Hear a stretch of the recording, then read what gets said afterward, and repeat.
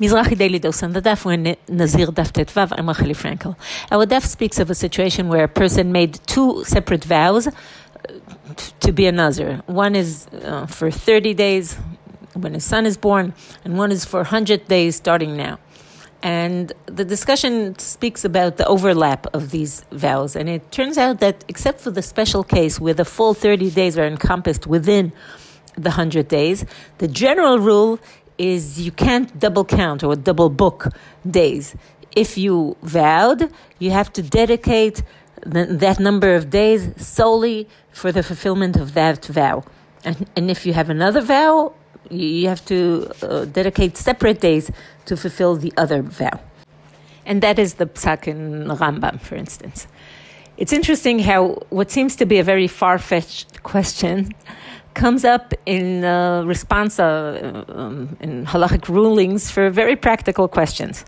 For instance, if a person vows to fast for 40 days, and in the middle of those 40 days, there's a day of fast that he's obligated to fast anyhow. For instance, Yud Zayin B'Tammuz. Can he count Yud Zayin B'Tammuz both ways, as part of his vow and as a regular fast? And the answer is yes, he can, because he vowed to fast for 40 days, and he's doing that.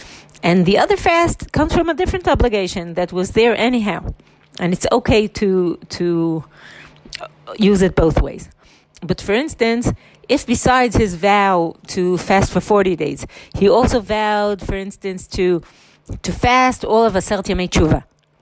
So he can't count Aseret Yemei Tshuva as part of his fasting days for the 40-day vow, because here there are two separate vows, and each have to get their dedicated days separately.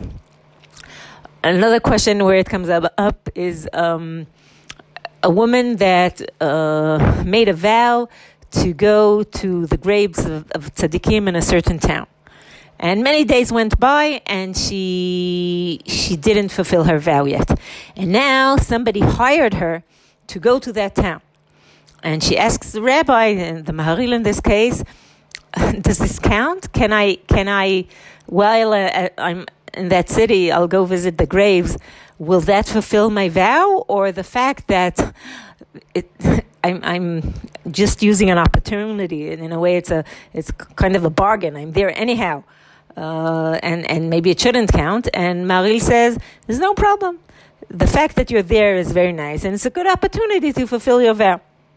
Unlike other situations where there are two separate vow obligations that have to be dealt with separately. להתראות.